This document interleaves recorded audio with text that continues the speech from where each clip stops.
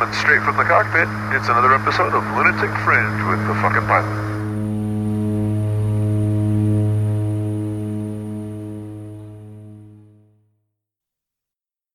Ready, set, go. All right, back in the can for another edition of Lunatic Fringe Into the Void, and fuck am I bored. It's been a whole lot of sitting around on my ass.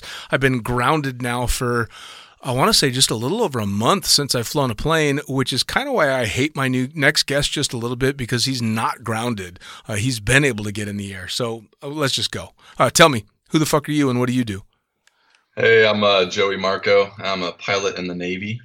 Nice, a Navy pilot. So what, like you fly, well, obviously. I'm currently a student in BFA 106 flying the F-18 Super Hornet. Oh, dude, that's like a fucking wet dream for, like, for all pilots out there. That is like, I mean, really, there's what, a handful of aircraft that have more power than that thing? Well, I'd say as far as fighter jets go, it's considered underpowered. Really? But, yeah. Oh, holy shit. All right, so you said you're a pilot in the Navy. How long have you been in the Navy for? I've been in the Navy for a little over 5 years. I was in the Air Force for 4 years, and then switched over. So enlisted officer. Now, what was the reason for switching teams, so to speak? To fly, really. I flew on the civilian side when I was in college. I ended up, it's a long story, but I ended up joining the Air Force as a linguist. And Air Force is a great place to be for intel. Okay. But I always intended on applying to OCS in the Navy. And so I got picked up to be a pilot, and I switched over, and I commissioned, and here I am. Nice. Now, a linguist. Explain that. Yep. So I was an Arabic linguist, Iraqi specifically.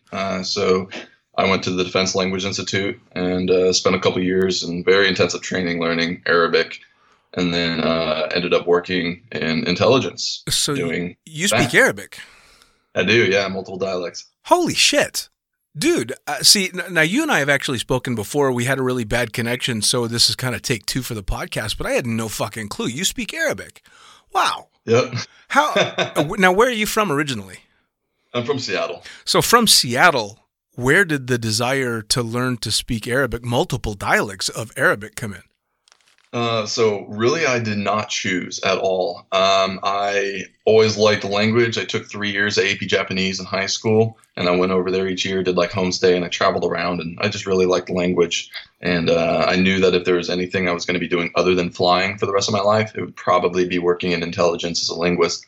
Wow. And at the time, pilot boards weren't really happening when I was graduating college because of the economy. It was like 2010, 2011.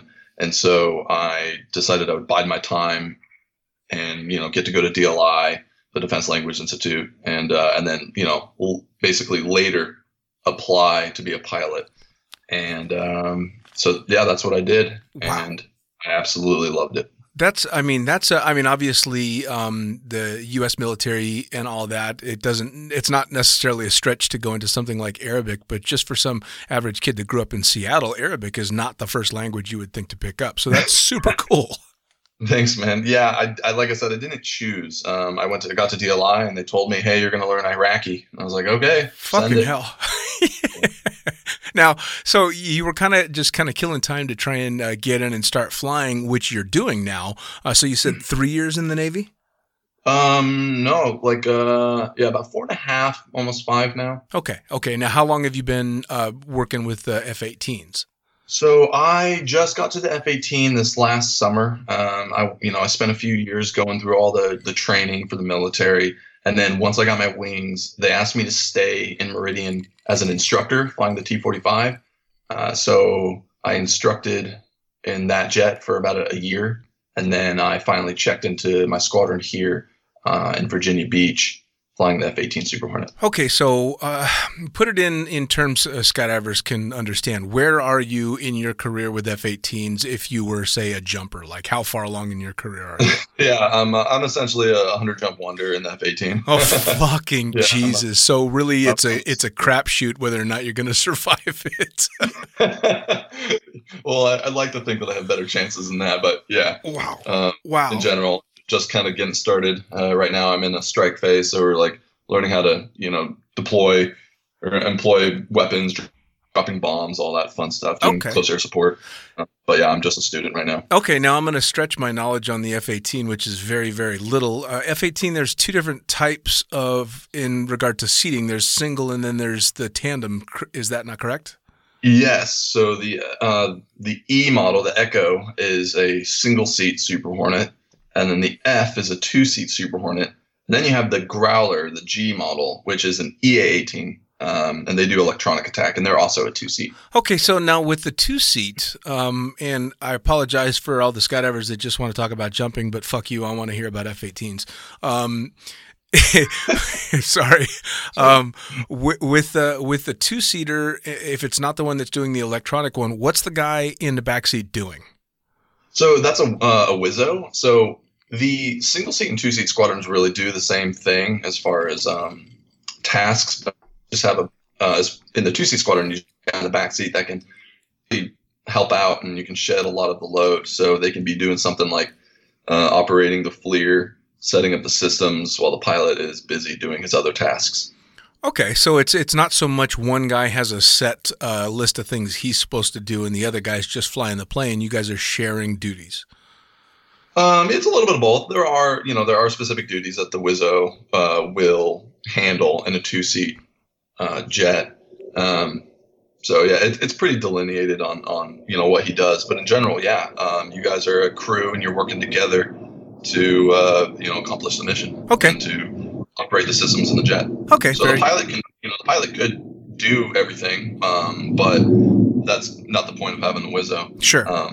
So it can be pretty awesome. I've done a few flights where I have an instructor. I'm flying a 2-seater and I have an instructor in the back, and they start doing some stuff and you're like, oh, wow, this is kind of nice. Because we always train to a single seat mentality as a pilot until we know we're going to a 2-seat squadron. So I've always done everything. And the instructor, if I have an instructor in the jet, he kind of sits and watches and, corrects me or tells me what to do or how to do something better. But he's not actually, or she isn't actually doing, the stuff. So, gotcha. It's pretty cool. You get a little taste of, that world before you decide, or before they decide whether you're going single seat or 2-seat. Fair enough. Now, if the guy sitting up front is incapacitated for any reason, can the Wizzo fly it from the back? No, they can't. There's no stick there. Yeah, there's no stick. But there is they can activate like pilot relief mode. So it is possible for them to have the jet hold an altitude. But that's it. They can't mess with the throttle, and they can't control the jet. So wow, really? So it's a very, very limited autopilot. They push a button and it at least keeps altitude. Yeah. So all they can do is what needs to be done or eject. Essentially, yeah. Fucking hell. Now, you said you started this just a little while back. I was signed off to fly a fucking Twin Otter over a long weekend. I'm assuming an F-18 takes a little bit more time. So what's the timeline for something like that? If you see you're just an average student, the timeline for basically getting signed off, and you're now a signed off Hornet pilot in the fleet. Oh, okay. So, as far as once you check into the F-18, you've already been flying jets or military aircraft for a few years. Sure. And then when you get to the F-18, the FRS, which is the squadron, the Fleet Replacement Squadron, it's about a year-long program. All right. I mean, that seems like a reasonable amount of time, especially because, like you said, you're not a newbie flying jets by then. But yeah, so at that point, the jet itself is really easy to fly. So you're already used to flying a jet, right? In the T-45. So you're kind of just hopping into something that's bigger and badder. And the big thing is just learning the tactics and learning all the systems and everything. You're not necessarily learning how to fly the aircraft because, like I said, you're already a pilot. You already know how to fly, and the jet itself is actually really easy to fly. Awesome. Now, but there's the couple of the dramatic differences that jump into my mind is going to be the carrier. I mean, yeah. Whew, have you done that? I have, not in the F-18 yet. That is at the end of the syllabus that I'm in right now, but I've done it twice in the T-45. So I have a total of, about like 26 landings on a carrier in the T-45. Jesus. All right. So I mean, I know what it's like just landing in a stiff crosswind in a new airplane or in a new environment or something like this. But you're talking about landing basically a high performance jet on a very, very short runway that's pitching and rolling and doesn't want you to land there. That's got to be fucking intense. It definitely is. I remember the first time doing it, it was absolutely terrifying, just rolling out behind the boat and thinking, what the hell am I doing here? But then you do it. And I remember, taking my first trap and just being like, holy shit, I am in the right job. This is really cool. And then even more so after getting catapulted off the front of the boat the first time. Man. The cast shot, really aggressive and just so much fun. Just such a rush. There's nothing that compares to it. So do you know offhand what are the G-forces you pull on a cat shot?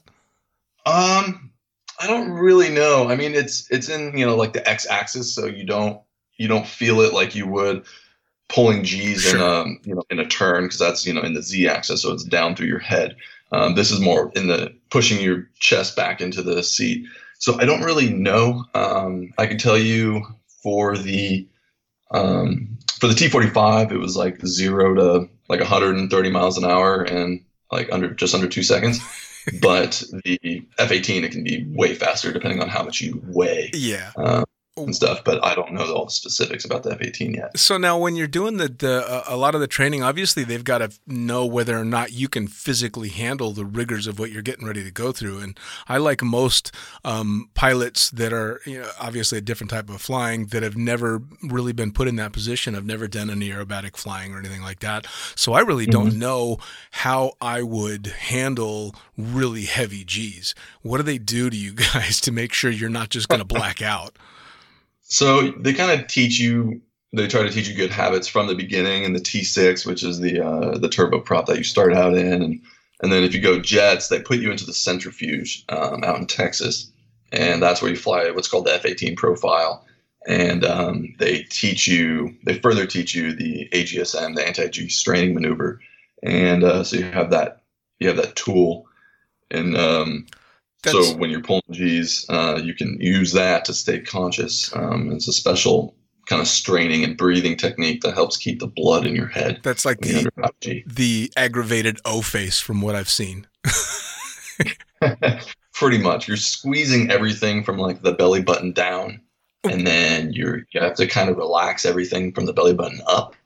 And you use a specific quick exchange of air and you use your glottis to kind of block it off, and it basically keeps the pressure high in your thoracic cavity, and it keeps your heart in kind of a normal shape so it can pump blood, because when you're pulling G's, your heart gets stretched out and it can't really pump blood through your body. So this helps keep that pressure high, and then you do a quick breath exchange, and it basically shoots oxygenated blood back into your brain and kind of keeps it there. Wow. So you don't pass out. You'll see it, your eyesight will go before anything else. So if you start feeling that, your eyesight is going away, you can start getting on the strain a little more. And that happens around, I want to say 3 or 4 G's, you start to really feel the effects? Yeah, I'd say so typically. I mean, it's going to depend day-to-day basis based on your hydration and also just your body composition, your height. It varies based on a lot of things, but in general, yeah, I'd say the average person, like if I were to take someone up who wasn't used to G's, they would probably start seeing deficits around 3 G's or so. Wow. Now you just did this not that long ago, because you're relatively new in the program. When you were in Texas, did you see anybody that wasn't able to get through that phase? Because I'd imagine there's some people that just can't handle G's. I don't know anyone who straight up didn't make it through. I know people that had to go for multiple rides, though, because they lose consciousness. They G-lock their first time, because obviously the goal is to never G-lock. Right. So I've seen guys take multiple tries or have to go back a second time for sure. Wow. I don't think I know anybody who straight up didn't make it through. So you do there's different profiles, and you'll do 6 Gs for 30 seconds and like 7.5 Gs for 15 seconds. And you do like a 7.5 Gs while having your body twisted around, looking at your 6 o'clock. That's a really hard one. Ooh. Yeah. I can imagine. It's painful in the centrifuge. It's a lot shittier than in the jet. You so know, you can do it in the centrifuge, you can do it in the jet. I've watched there's obviously you can hop online and see videos of guys doing this type of training, and it's quite entertaining to watch them. But every time I watch, as soon as somebody, as you use the term G-locks, their head just slams into their fucking chest, and I'm always like, oh my God, they're going to rip this guy's head off. Yeah, you literally, it feels like you have an elephant sitting on your chest. You can't breathe. It's just not comfortable. Wow. All right. So I'm gonna try and get off the little fanboy attitude I've got going with the F-18 stuff and back it off. Now we know how extreme what you're training to do is. What made you decide that was something you wanted to do in the first place? Where did anything, not just extreme, but aviation based, come into play in your life? Man, my whole life, I knew I wanted to fly jets in the Navy. And in general, always wanted to be a pilot. I just remember ever since I was really little going on trips and stuff and, to visit family and always really just looking forward to the plane ride more than anything. And growing up in Seattle, right underneath the flight path for, all the aircraft at SeaTac. Sure. I was always just watching airplanes and, grew up going to Seafair, watching the F-18s, the Blue Angels and all that. So it was just something that's always been in the back of my head. Now, how did you step into it? I mean, what was your first experience with flight training? So I went for one of those discovery flights when I was 14. Okay. So that was my first time flying an airplane.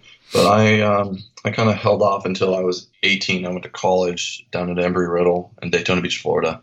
Okay. And that's when I started flying, working on my ratings. So I got, didn't just up to my commercial instrument rating. I kind of ran out of money. I was broke. I was putting myself through college. I paid for it 100%. So wow. I just didn't have the money to kind of continue on. And I was intending on flying in the military. So I was like, screw it. I'll have them pay for it. That's a good idea for sure. Now, so you went down and you're paying for college out of pocket. So that begs the question, how the fuck did you afford your first skydive? And by the way, we're on a skydiving podcast and we haven't mentioned it once. Yeah. I was about to say, don't worry, everybody. Like, I do skydive as well. Yeah. For those listening, Joey is a skydiver. So I actually, on my 20th birthday, when I was in college down there, me and a bunch of my fraternity brothers went skydiving together. And did it like a tandem. And I was like, okay, this is awesome, obviously. And I was broke as hell in college. So that was all I did in DeLand. So DeLand is right next to Daytona Beach. So sure. I had a lot of friends that were jumping out there and I always wanted to do it, but I knew I couldn't at the time. Fast forward a few years, I was in the Air Force and I was stationed in Georgia and I was flying airplanes, renting aircraft on the weekend. I got picked up to be a pilot in the Navy. And I'm like, well, I'm going to need a new hobby. Since I'm going to get paid to fly, I'm no longer going to pay to fly. So I took about a week of leave. I went down to DeLand and I did my AFF and never looked back. I've been jumping like every weekend since. Nice. Now, when you started doing that, though, you're in the military. So did you have to sneak off and not tell anybody? Or did you actually tell them, hey, I'm going to go fuck off and jump out of airplanes? No, so I told them. I just went through the process of the high risk activity waiver, filled out that form, basically said these are the risks, and I acknowledge them, and this is how I mitigate those risks. And I've never had an issue with any of my commands with skydiving, which is awesome. And there's military guys all over the U.S. who skydive and don't have issues. So if you go through the proper channels, it's really not a big deal. Well, I suppose maybe, skydiving, especially over the last 20 or so years, has become relatively mainstream. And obviously, being attached to the military, that's something that's been in the military for a very, very, very long time, is jumping out of airplanes. It's just funny because I know the military is very much dot your I's and cross your T's, and you don't do anything dangerous unless it's for us type of thing. So I didn't know if they would be giving you a hard time because obviously, especially as a pilot, you can't twist an ankle. You can't break a leg. Yeah, exactly. And that's the thing. I think in the pilot community, people really understand that. I just explained that skydiving is a lot like flying in that it is inherently very risky, but those risks are mitigated very well. You know, like the second I started telling people about an AAD and an RSL and, a MARD and our, exit orders and, little things like that, they realize that there's a lot more that goes into it. And safety is a huge priority in skydiving right after, looking cool. Sure. And sure. Well, and so, it's funny because I would say that the safety aspect of skydiving is probably the only thing that skydivers generally have in common with the military. yeah, exactly. So you went down and you made your first jump into land, but you go through AFF in Georgia. But you're an instructor now, correct? I lived in Georgia, but I would drive down to DeLand. Oh, okay. So you were doing it all in DeLand. All right. Well, then this begs the even bigger question is because you were in the military, how the fuck do you go down to one of the biggest drop zones, not just in the country, but in the world, and not get in shitloads of trouble on the ground? I honestly, I feel like DeLand is one of the most tame DZs I've been to because, I don't know. It's one of those DZs where at the end of the day, everyone goes home. Okay. For example, if I was going to get in trouble, it would be at West Tennessee skydiving at Mike Mullins' place where I just spent the last 3 years because everyone would show up Friday and we'd stay there and sleep there until Sunday. It was one of those type of DZs. It was a camp out drop zone. Exactly. And that's where, I would definitely see partying and stuff. But in general, I don't know. I keep it pretty tame. I'll drink and stuff, but that's about it. Well, now, and I always keep skydiving and my job at the, I always, I don't know. I guess I'm there for skydiving. Sure, really. sure. Socializing, obviously, but I love to skydive, and so I would love to be able to get up in the morning and jump, especially when I'm at boogies and camps and stuff like that. I tend to keep it pretty tame. Nice. Now, what was your progression? Because obviously, you had to have been a really busy guy because you're talking about being relatively new in the Navy, getting picked up to fly, which means that you're probably being smashed with data and new information all the fucking time. And you're learning how to skydive and eventually become an instructor. How does that work? Because most of the skydivers I know, it's one or the other. It's real life or skydiving. Yeah, for sure.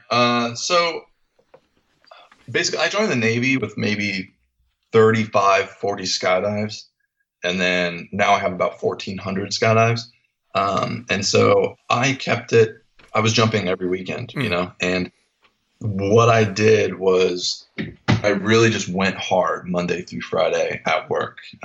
Even if I wasn't scheduled or I felt like I had nothing to study, I always made sure I studied something. And at least, good 5 hours, 6 hours I'd try to put in each day to study something, whether it be to work ahead or really just hone what I already know. Because my biggest fear was being kind of caught with my pants down in a brief or in a flight where I didn't know something, and I wouldn't ever want them to attribute it to the fact that I spend my weekends at the drop zone. Sure. Because, everyone knew that I jumped. All the instructors would know. And so, yeah, if I ever messed up, they could easily be like, well, maybe you should focus more on your job, right?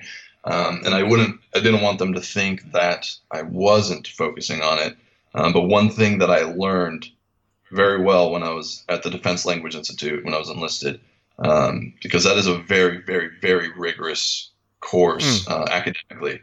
And one thing I learned is that no matter how busy you are or how swamped you are, it's really important to have a day where you literally just put down everything and you have a hobby or something that you do where you can kind of just let go of everything. Sure. And forget everything. And nothing in the world does that as good as skydiving does. The second you leave that plane, all you're thinking about is that skydive and it being in that moment. And then it kind of just wipes away all your problems. And so I knew that going hard Monday through Friday and then having the weekends to relax is a lot better than going 70% every day of the week at work. Yeah, I couldn't agree with you more on that. But stress building.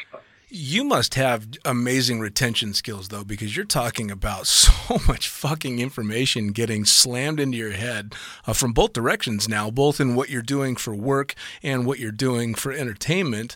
I mean, Jesus Christ, I wouldn't be able to figure out how to scratch my ass during all of that.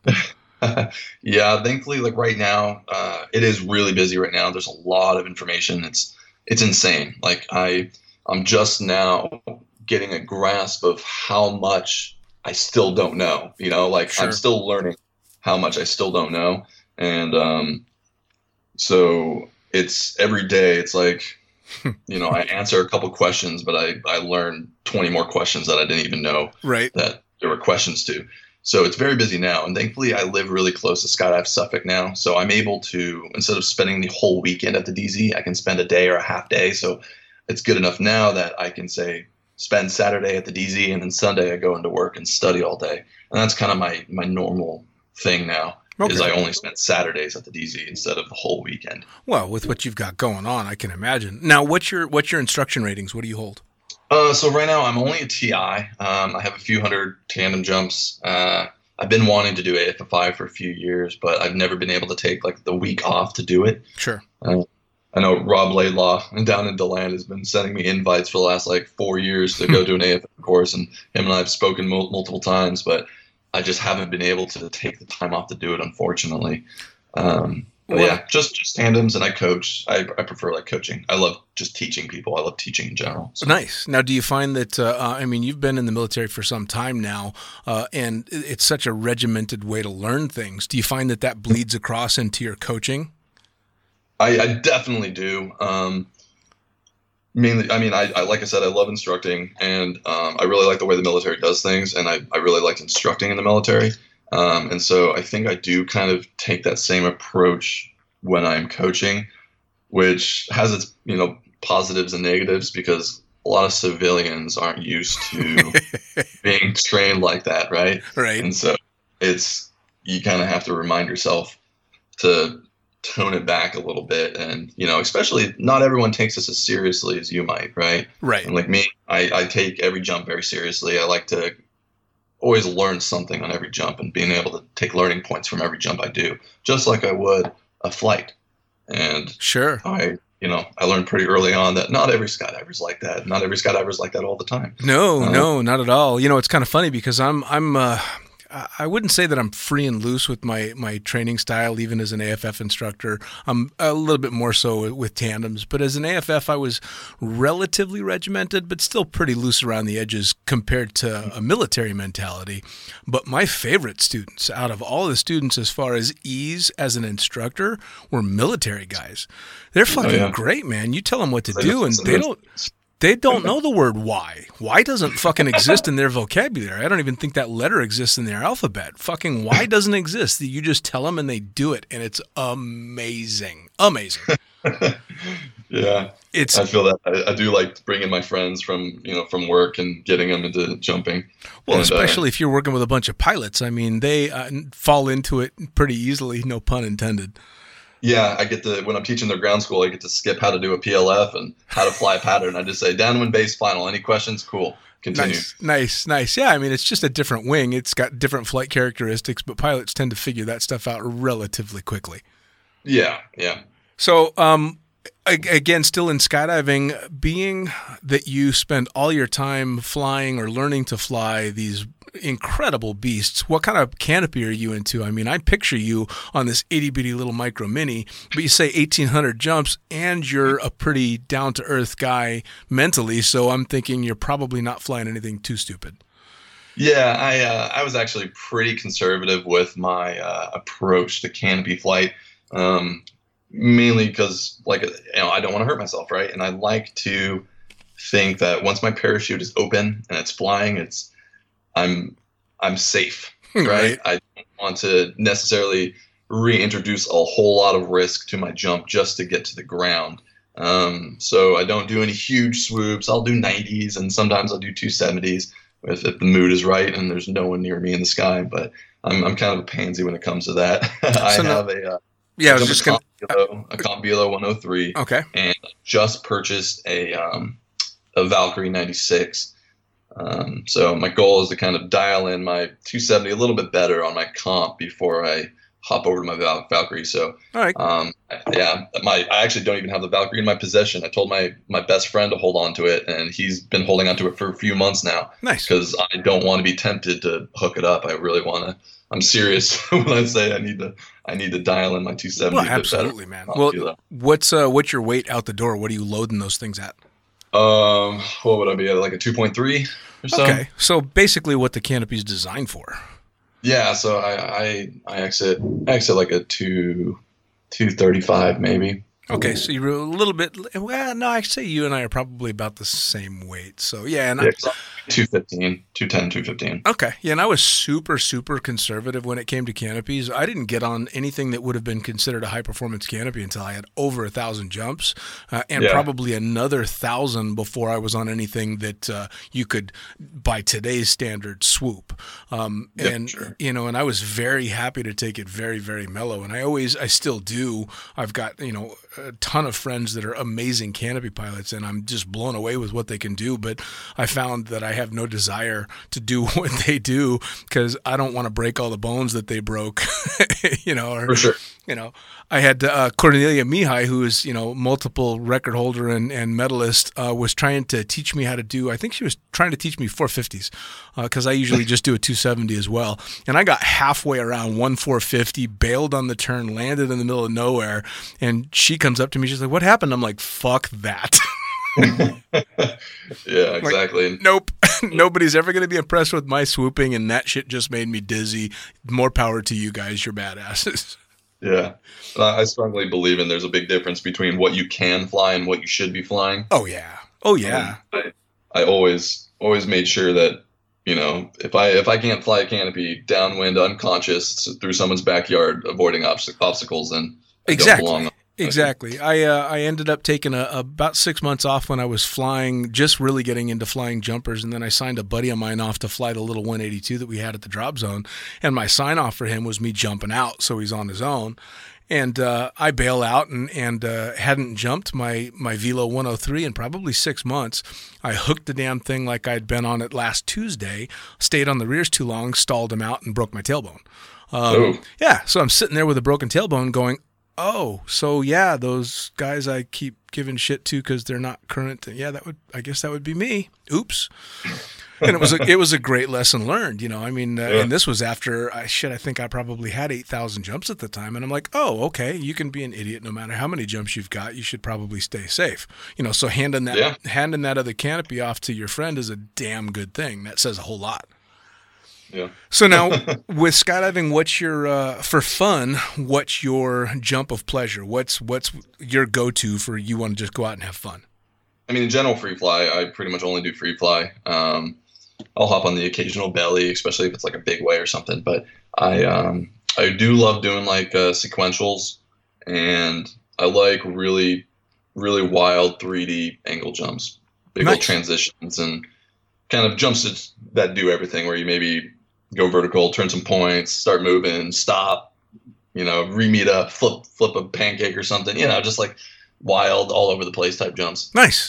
Just get out and have a little bit of fun. Now, yeah. I was saying at the beginning of the podcast that I'm jealous because I've been grounded for so long with, obviously, even when this airs, I'm sure we'll all still be sitting around with the coronavirus going around. But you've not been grounded. You've still been able to get up in the air. So I kind of fucking hate you just a little bit. Yeah, dude, I'm pretty fortunate. Yeah. And so the flying that you've been doing, in fact, the reason that I initially hit you up to come on the podcast is you had posted a social media video of you flying in formation in the 18s. Mm-hmm. That's just got to be so fucking cool. It definitely is. I guess you don't really think about while you're doing it, right? And that's one thing I love about when someone in the flight takes a picture or something, because it's something I can look back on and I can remember, yeah, that's pretty cool. Sure. In hindsight, because while you're doing it, it's very busy, and especially as a student, each flight, there's so much new stuff that I'm doing that I'm just, I'm never comfortable. Right. And in general, you just, it takes a long time, I guess, before you're comfortable doing the things that we do. And now, so you're so super focused and stressed out. It's stressful. Would you mentally equate it to like when you're learning how to skydive? When, obviously skydiving is a little bit more in the moment, but is this just kind of a stretched out version of that for you when you're flying these things? Honestly, I'd say I mean, obviously this is way, way harder, but I always found skydiving to be quite relaxing. Mm. Even when I was first learning, like I'd say by the time I got my A license, right, I feel like most of the learning is happening kind of just subconsciously. Sure. And, the only time I feel like it's really conscious learning is like in the tunnel. But I can't really compare the two. Okay, no, fair enough. Skydiving is very relaxing, even at its most, most insane. If I'm on like a big way or something like that, or a really hard jump where I'm the shittiest skydiver on the jump, and I'm like, please don't fuck this up, please don't fuck this up. Right. Then it's nowhere near stressful. Which most people will be very happy to hear that an F-18 pilot says that skydiving is mellow. It would be different if someone that said they were a baker said that skydiving was mellow, because there's a lot of people that skydiving, it freaks them the fuck out, but they're muscling through and they're learning to, cope with the stress and cope with the fear, because for most people, that's as intense as it gets. I mean, there's just not much more beyond skydiving for a civilian that can go out and do something that intense. So I want to hear an F-18 pilot say skydiving is relaxing. Yeah, that's what I want to hear. Now, have you thought about, you mentioned tunnel? Do you get a bunch of time to get in the tunnel? Yeah. So when I was living in Mississippi, that's when I started. I was flying the T-45 out there, and that's when I started doing tunnel. And I would take like a week of leave and go up to Utah to Ogden and fly with all those guys. And they're really the ones who got me started and, got me to where I'm at now. So I did about 3, maybe 4 trips up there, flew a total of like, 12, 15 hours. And then now I live about a block away from iFly Virginia Beach. Oh, nice. And my roommate is an instructor. So that helps out. But I go to the tunnel all the time now. Virginia Beach is Ray Kubiak's out there, isn't he? He is, yes. Oh, you need to, when you see Ray, you need to go up to Ray and you need to give him a big kiss on the mouth if you've got the balls, or on the cheek if you don't, and tell him Princess told him to say hello. Please, Kubiak, watch out. Big smack right on the mouth. And I say this every time he comes up on the podcast because it's my only bragging rights that I have in the tunnel. I taught Ray Kubiak how to fly in the tunnel. Oh, shit. Yes, he was the worst fucking student I've ever had. I didn't think that was a thing. I thought like he was just born that badass. Being the tunnel god he is now. No, man. I was a tunnel instructor in Las Vegas. That's how I got my start in the sport. And he came, and I think he was going to work the front desk, but he ended up getting a gig as an instructor. But Ray's like 6'4", 6'5". He's skinny as hell, and he had the worst body position. So literally for the first week he was learning how to fly, he would just track face first into the wall. Nice. Yes. And eventually, of course, he got it and then became the tunnel god that he is. But I get bragging rights, and I get to say that I was one of the crew that taught him how to fly in the tunnel. That's pretty awesome. Yeah. Well, and the kid's just fantastic. And talk about a big heart. So, yeah, if you've got Virginia Beach as a tunnel, fucking hell, man. Your life is paved with gold. Yeah, I'm definitely very, very happy that I live here. I couldn't be happier. Now, as you're moving forward with your training, you say it's about a year total. What comes next? I mean, again, I don't know how it works, but you're now a signed off F-18 pilot. Where do you go from there in your career? Yeah, so you go to the fleet. You go to a fleet squadron, and that's a 3 to 4 year tour where that's where you're doing the deployments and the workups and all that fun stuff. I'll find out late this summer what squadron I go to. You looking forward to ship life? Yes and no. Yeah, I mean, as much as anyone, like it's one of those things I know it's going to happen, and I'm sure it's going to be a lot of fun. Maybe sometimes the most fun I never want to have again, right? Type thing, right? But yeah, I'm looking forward to it. I'm looking forward to finally going out and doing the thing and sure. What I've been kind of training for years. Well, and I mean, let's face it, you're training to become what, and I don't care what kind of pilot you are, don't lie and tell me you haven't daydreamed about flying F-18s, because fuck you have. I certainly have as well. You're getting to do what most of us would only daydream. I mean, what is it, 0.1% of every person that's ever touched a fucking plane is going to get to fly an F-18. So how cool is that?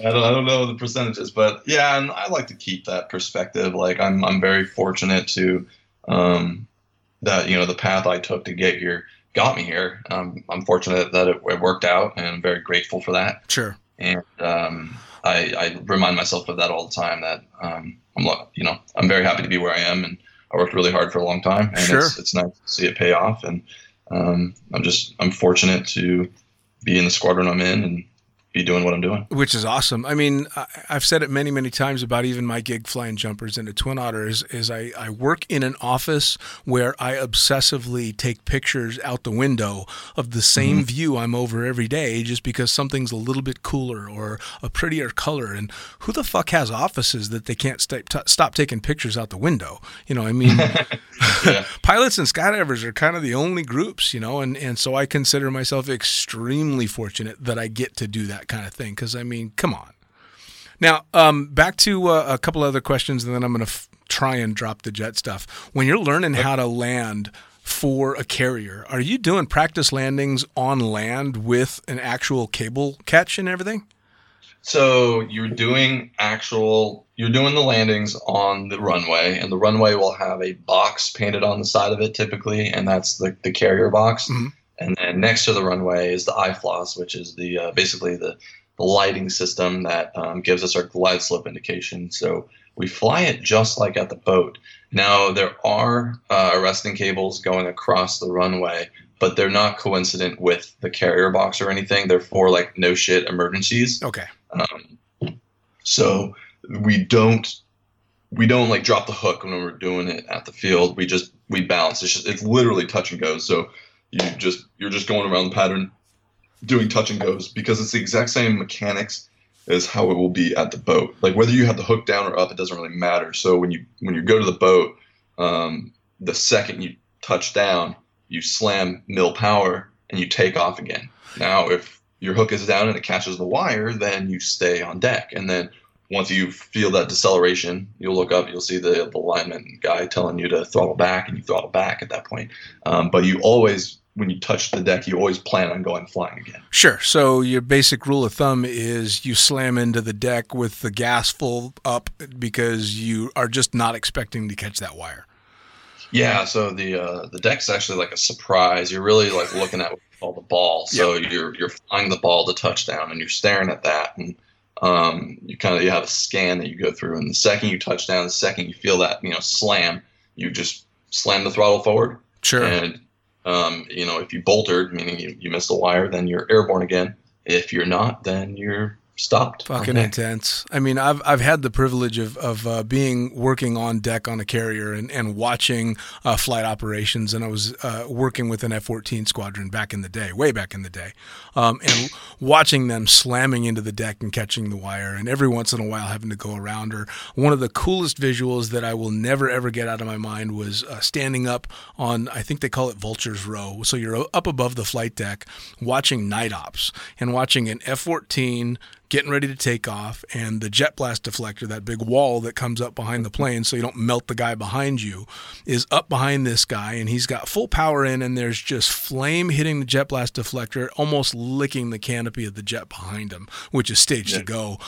The most fucking intense thing you've ever seen. And then you can explain this too, and again, this is more fanboy bullshit. When the jet takes off, it's bright lights and everything's fucking just out of control, and then as soon as it's off the deck, the thrust just disappears. What the hell's going on there? Sorry, you're talking about when they're in like blower and they get launched off the boat? Yeah, so they get launched off and you can see the flames in the exhaust, and this is night ops obviously, but as soon as they're just barely away from the deck, the whole plane just goes black. There's no more flame shooting out the back. Are they just pulling power back? Yeah, they're disengaging the afterburner. Jesus Christ. Oh, man. All right, I'm going to try and stop. Because these are all the questions that I had when I was a kid that you never get to ask anybody, Yeah, I haven't done any night carrier stuff yet. I will when I go to the boat in the Rhino, but taking off as a section, at night is really cool. The takeoff is my favorite because lead will go, and then you just see, the diamonds forming in the exhaust from the afterburner. Right. And it's, like 20 feet long, and it just looks so cool. Yeah. I absolutely love that. And even going into burner at night, I think last time I did it, I had my mirrors and my canopy set in a way that you can really see it. It just lights up behind the jet. And I was like, wow, that's really cool. So you do get those moments every once in a while of, holy fuck, I'm doing this? Yeah, definitely. Once in a while, maybe when things calm down a little bit, depending on the flight. And sometimes you get a flight maybe for like a currency where you get to just go out and kind of do whatever you want and burn a bag of gas, and you can have fun. And those are the flights that you're like, okay, this is cool. Right. It sounds to me like it's more like what I've considered the more stressful situations I've had in flying, where you land and then you reflect once it's on the ground, or a really badass jump that's super intense and you're not really thinking about what's going on. You're just reacting, and then you land and go, holy fuck, I can't believe we did that. Exactly. Yeah. And I think that's how it is. A lot of time you land, and especially if it was a good flight, you're like, hell yeah, this is awesome. Awesome. That's got to be cool. Now, does the idea of having to land on a carrier in the dark, that's got to be puckering you up even now? It has to be. Tell me it does, because all you hear about is like I said, I've done day landings, right, and it's not that bad, and you get used to it. And that being said, caveat that with, I haven't done it in like really bad weather or anything, so I've only done it in very nice student conditions, right? Sure. But yeah, all you hear about is the white knuckles you get landing at night. So I guess we'll see when I do it for the first time. Oh, it's fucking gotta be, man. I'm total Team Navy, not just from my past experience, but I'm of the Top Gun generation. I'm just enamored with this whole, the lore that's behind it all. But to hear the details and to find out that that's actually pretty right on, it's fucking. Yeah, I guess I can't really speak much to how on it is, but because I haven't really experienced much of it, but dude, I'm stoked for you, just for everything that you've got coming, for everything that's still ahead of you. I'm so fucking stoked. And I appreciate it, man. My palms are sweating a little bit though, just thinking about that shit. So back off the jets and back to skydiving. What's next in skydiving? Because when you are assigned a squadron, potentially you're going to be out on cruise for 6 months at a time. So there's not going to be a lot of jumping involved in there. But do you see your skydiving career going further, or is it just chuck drogues and fun jump when you can? Yeah, well, first off, chuck and drogues, it's I don't do that much. I'm mostly a fun jumper. Okay. I always do at least 2 jumps per tandem. So that way the money I make doing tandems at never more than break even, right? Nice. So because I am a fun jumper through and through. Well, I think we talked about this last time. You have something that most people don't have, which is the luxury of a job that pays for everything else that you need, and skydiving is your escape from that. So skydiving isn't income for you. Yeah. So I mostly do tandems when I'm like bored and maybe there's like cute girl, not a lot of jumps going on that I want to get on or something, and I'll just throw drogues instead. Awesome. Like, hey, instead of sitting around, I may as well make money, right? But as far as progression from here on out, I love being able to go to camps and work up to the records and everything like that. But where my job is and where I am right now, I can't take the time off. I can't travel and go to these things. So really, right now, all I can do is continue to like hone my skills in the tunnel and in the sky, and go to as many camps as I can possibly manage. But over the next few years, it'll probably continue to be difficult. So I think by the time I'm on my shore tour, where I'm able to take leave and I'm kind of sitting in one spot, potentially, depending on where I go, I think that's when I'll be able to be a little more active in like records and competitions and stuff like that. So competing is something you'd like to be able to do eventually. Yeah, I think so. I'm a pretty competitive person. I just unfortunately haven't had the opportunity to do it in skydiving yet. But now that I finally live next to a tunnel where I can fly regularly, I think that's going to help. Which is awesome. Now, I mean, so once you're up and running in your you can be assigned to any squadron anywhere in the Navy. So, I mean, Yeah. you never have it. You don't have any idea where you could end up. Exactly. So I hope to stay here in Virginia Beach, but I could get sent to Lemoore, California, or Japan. What? I mean, Lemoore probably would suck really bad. I know Lemoore. Yeah. I mean, at least there's skydiving, nearby, like within a few hours. There's a few drop zones. And, I like California drop zones. But yeah, I'd rather stay here for sure. Are there no more squadrons floating out of? Well, actually, I suppose they would still be out of San Diego, but you'd be attached to a base that's inland. So that's San Diego is Marines. It's all Marines. So the whole fucking city's now Marines. Fuckers. Well, as far as fighter aviation goes, like the F-18s. Yeah, because they stole Top Gun. They stole Miramar. They stole Miramar. Yeah. Well, Top Gun. Actually, we talked about that last time too. Top Gun is still a thing, right? Yeah, it is. It's a school. So. And it's basically just a school to advance whatever skills you guys already are learning. It's just kind of a little bit more intense. So like people get sent there, and like I said, I can't really speak as an authority on the subject or anything, but they're the ones who like put out the most recent like recommendations on how we do things, and the change in the advancements and tactics and everything. Okay. All right. So they kind of train to that, and they, I guess, keep the fleet like standardized to that. Nice. Standard. Well, I'll just have to go watch the new Top Gun movie, because clearly that's going to be what it's like. Exactly. Because the fucking first one was so bang on perfect. We won't even go into that. So as we get towards the end of the podcast, I always ask a few questions, but I have an extra one for you. I always ask people, and because you're a coach and a tandem instructor, you can answer this. Someone is just getting into the sport. What should they be thinking? What should their mentality be walking into skydiving, not knowing what direction they want to go, just that they're enjoying jumping, but they want to stay safe?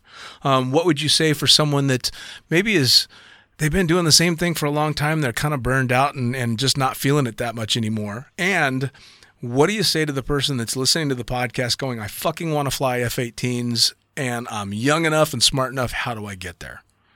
So for your first question, someone first getting into the sport, I think obviously it's a steep learning curve. And I think more important than your skills in the sky is the approach you take to safety and your progression. So biggest thing is, have big eyes, big ears, small mouth, right? So absorb as much as you can, ask questions, ask why. And that's one thing that I try to, I guess, teach people in the sport is not only what we do, but also tell them why, because there's certain things that I feel like most skydivers really lack in knowledge, is really understanding why we do certain things the way we do. Sure. And having that inherent understanding, I think, is going to make you just a safer skydiver, and being able to apply that knowledge to maybe new scenarios, I think it's going to, like I said, just make you safer. Sure. And so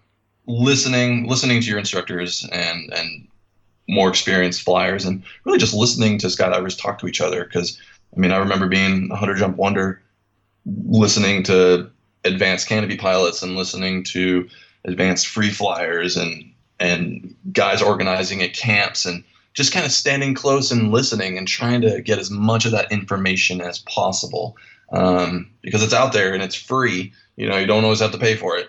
And it's only going to make you a better skydiver. Sure. So that's actually one of the compliments that I've gotten about this podcast, is people have tuned in and listened to some of the world's best. I've been privileged to have some amazing jumpers on, and people are blown away by the humility and their willingness to admit to mistakes and learning. And that's kind of the catalyst for this podcast in the first place. Was it's like overhearing a bonfire chat. And this is the real conversation about the real sport and what people are really thinking, and not just the bluster and the makeup we put on the sport, for those that don't know about it. It's I think it's extremely important to be able to just kind of listen in and hear what the people that have been doing it for a while have to say, good or bad, and I'd like to think people are generally pretty smart and they can tell the difference between someone giving good information and just talking out their ass. Exactly. And that's I guess leads me to my next point is obviously it's very important in the sport to, be humble and be willing to admit when you're wrong, or if you do something unsafe, or if you just don't know something. Sure. It goes to experienced skydivers too. I questions, because I see experienced flyers doing stuff that any one of us can easily explain why it's not the best idea. Sure. And so also don't be scared to call people out, right? So sometimes I'll sit in the loading area and I'll hear someone talking about their jump, and I'm just like, is no one else going to say anything? Why? This isn't a good idea, right? And sometimes it kind of sucks being that fun police or something. But overall, I want to keep people alive. So be willing to admit when you're wrong. Be willing to learn. Like I said, I love being on skydives where I'm the shittiest skydiver, and going to camps where I have a lot to learn. Because all of us always have something new to learn. Sure. Well, and the other really almost envious point to that position is I enjoy knowing that I'm not the best on a skydive. In fact, I enjoy knowing that I suck at something, because it A, takes the pressure off, and it B, it allows me to learn without fear of embarrassment or this or that. I already know I'm not the best, so I get to just learn and just soak it up, which is awesome.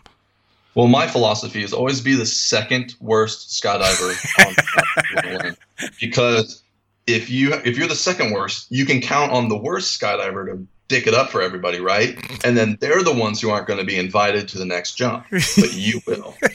So and you will always learn have that lesson. Someone slightly shittier. So if someone on the jump, like it's a complex sequential or something, someone's on the jump is going to mess it up. It's not going to be you, or it'll be you if that person doesn't do it first. Right. So you just got to hope that person does it first. It's not. Hey, believe me, I'm right there with you. I think that's fucking great mentality. Now you don't That's strike. my fake it till you make it philosophy. You don't strike me as the type of person that suffers burnout. So my second question is probably bullshit for you. So the burnout thing, I feel like I don't have a great answer, because I don't think there's really a universal answer to it, because you see people in their sport for so many different reasons and are motivated by so many different things. Some people, the answer might be, hey, put down the instructor pack for a little bit and go fun jump, or where some people just don't like fun jumping. So, or try, dabble in a different, discipline, but I don't really know. I don't have an answer to it. For me, not burnt out is getting to travel, meet new people, and learn. I think I'm mostly motivated to learn, hone my skills and get better in the sport. So by going to camps or flying with like world-class flyers, that's what keeps me motivated. When I have something to like prove to someone who is way better than me that, hey, I belong on this jump and I want to learn from you and I want to get better. That's what keeps me going. Nice. That's awesome. And that's a pretty common answer that I get from a lot of people is, if you're burned out on what you're doing, try something new. Try something that you're not good at, and see if it challenges you. See if you get some of that fire back. For me, it was walking away from jumping for a living, taking a big long break, and then coming back as a reborn fun jumper and remembering why I started doing it in the first place. Definitely. So now the last question for anybody that's listening and they want to take the aviation path that led you to where you are, what are some key things you can think of that say a 16 or an 18 or a 20-year-old guy or girl that wants to do this needs to be thinking as they move forward? So a couple things. So whether you're in high school or college or anything, I get the question a lot, like, hey, do you have to study like a STEM degree, right? Like you have to be an engineer or physics or math or something. And definitely not. That's not the case, right? I know guys who've studied history and English and music and all over the place. Now, will a STEM degree help you? Probably more than hurt you, right?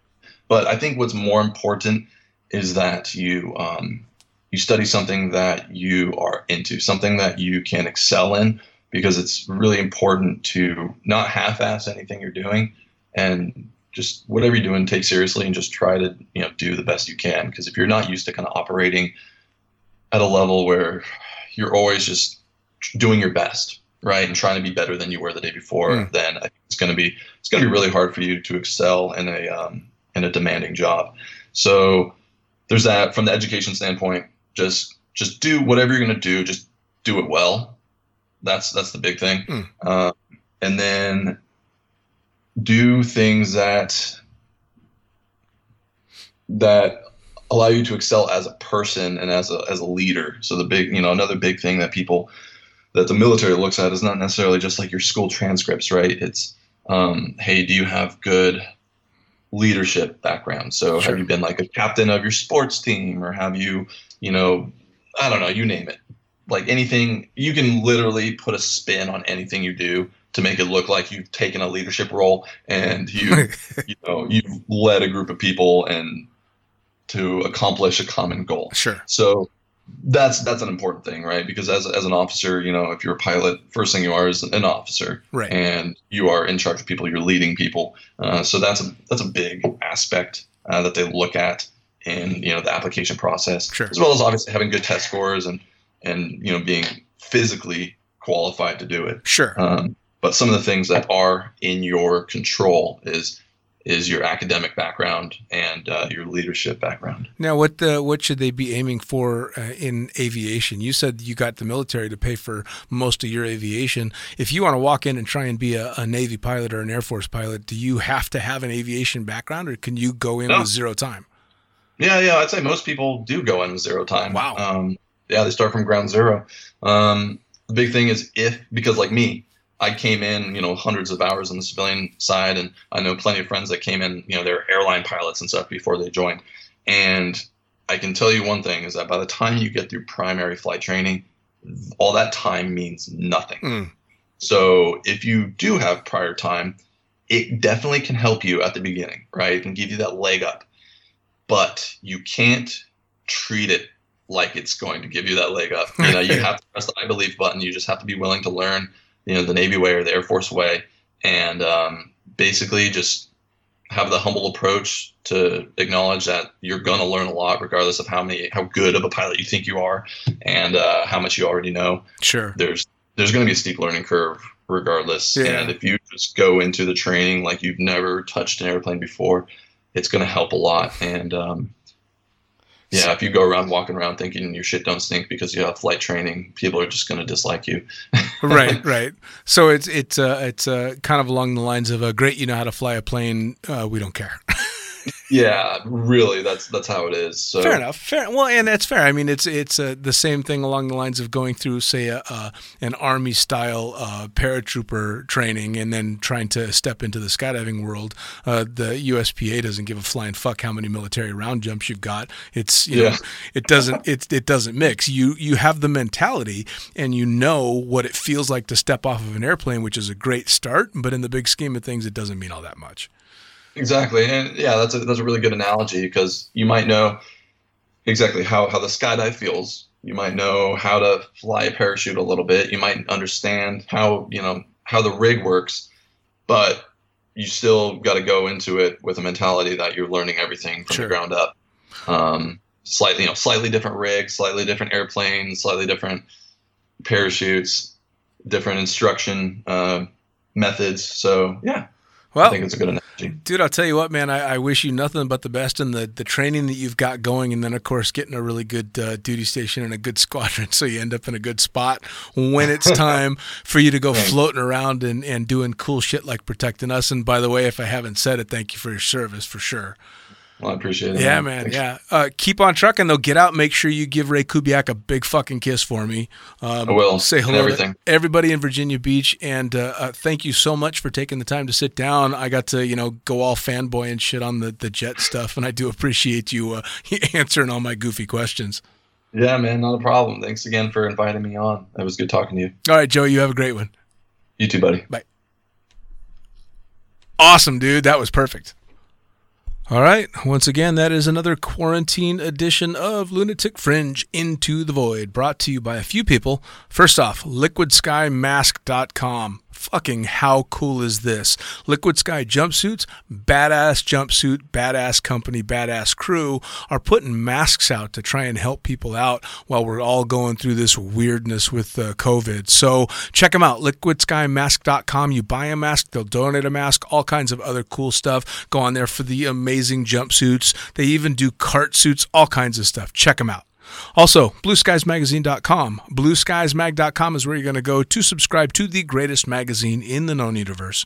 It's where you're going to send those photos if you want to try and get them printed. You're going to write your articles to send them. You're going to buy the swag. You're going to do all that cool stuff. I mean, come on. It's fucking Blue Skies. As for me, I am The Fucking Pilot. You can find me on Facebook with The Fucking Pilot. Also, thefuckingpilot.net, which is where you'll find links to this and every other podcast we've done. And you'll find the links to both the books that I've written. That's the Blue Skies Mag's Fucking Pilot book, which is the previously published articles all wrapped up into one, and The Accidental Stripper.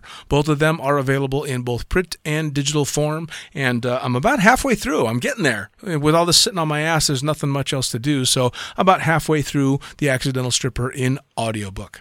Again, thanks for coming out for this edition. We'll see you soon.